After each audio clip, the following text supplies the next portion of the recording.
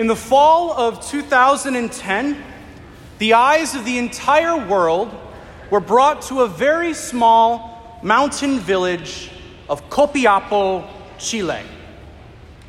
In that village, or actually a half a mile underneath that village, 33 miners were trapped underground. They had spent 69 days trapped underground after a cave-in. And the eyes of the world were on that small mountain village because of the rescue effort taking place. Rescuers had created a mine shaft that could go half a mile into the Earth's surface to get those 33 men out. And so one by one, those men got into a very small tube and were hoisted up into the light, out of the darkness of the earth. And it took about a day to get everybody up, because there were 33 of them, plus a few rescuers that initially had to go in, one at a time. And over the course of that day, over 1.5 billion people tuned in at some point during that rescue effort. And to this day, it is still one of the most watched events in all of the history of television. Why? I think there was something cathartic about that moment. There was something amazing about looking at the courage of those men and seeing the emotional reunions they had with loved ones.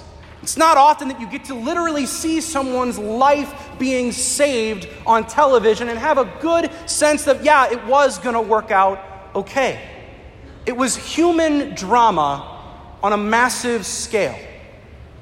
And while in a different form, what we celebrate today is no less emotional, no less cathartic, no less dramatic, and no less awe-inspiring. We celebrate today the rising of Christ from the dead, raising us to new life. It is Easter. We celebrate not so much our lives being saved as our souls being saved. Christ defeating death. It is his greatest of miracles, and it gives us something to live for beyond this world, namely heaven. But today is also significant in that for the very first time, God reveals himself to us in a new way. He had previously revealed himself to be creator, as our Father and as our leader. But today, God reveals himself to be our Savior. God is our Savior. Think about it. That is the primary way that God relates to us, that Jesus is our Savior. And yes, that term is somewhat cliche. You have enough people going around asking, do you have a personal relationship with your Lord and Savior, Jesus Christ? It can lose its significance, I think, when we hear it so much. But we have to remember that first and foremost, Christ is our Savior. He is first and foremost our Savior, who saves us from sin, who saves us from death. And more than just saving us from those things, he transcends them. He transcends sin and he transcends death. By rising from the dead, Christ saves us. Just like those miners who were trapped underground, we are raised up and saved. Or maybe another way to think of it is this. Imagine that you are in quicksand. You're in that quicksand gradually sinking lower and lower. And it'd be one thing for God to become one of us and join us in the quicksand, which is sort of what he does by becoming a human being. He doesn't enter into our sinfulness, but in a way, Christ sort of enters the quicksand with us. And that's nice for a little while until you realize that you'd still like to get out of the quicksand. And that is what Christ does for us. He transcends our condition. That is what he shows to us and does for us this Easter day. He shows us that God is not just one being among others, but he is our Savior. Altogether different, altogether transcendent, infinitely greater. And today God raises us from that quicksand of sin out of the darkness beneath and raises us into life and into light. Human drama on a massive scale.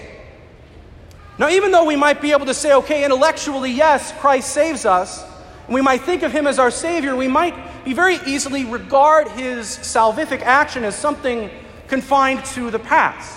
You know, he saved us in the past, but we feel we can't rely on him very much to save us again. You know, that attitude of I'm a great sinner, I struggle with sinful habits, how can Christ save me today? Or maybe the other end of the spectrum, we might just think, well, we're doing just fine, right? That whole Savior stuff is just for murderers and really, really bad sinners. I'm good. Well, both of those poles could not be more false. For the one who is ashamed of sin, we have a God who is constantly saving us from ourselves, from the world, and from the devil himself. He is incessantly supplying for our weaknesses, repairing our mistakes, and supplying us for our shortcomings, supplementing us in every possible way. He's a God who is willing to forgive us 70 times over. No matter what we have done, we can always find in Jesus a Savior who can save us from everything and has a heart that is burning with desire to do so. Our Lord expects to find us infirm. He expects to find that we are sinners, that we are in quicksand, that we are trapped in the depths of the earth. And when we realize this, we are not ashamed, really, to go before him.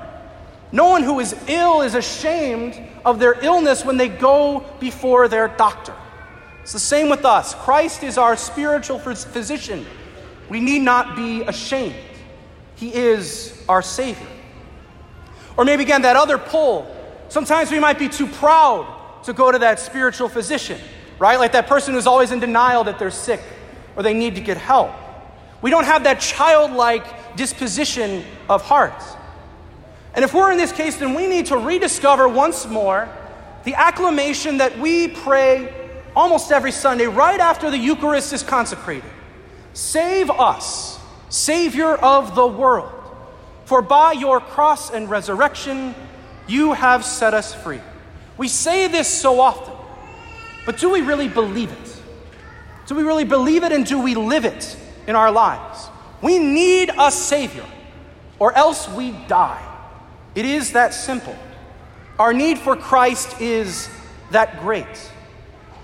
But we don't just need a Savior, and again, to know it intellectually, we have to be very conscious of the fact that Christ is our Savior. And not just today or only a couple of times of the year. We have to be aware every day of how often we need a Savior.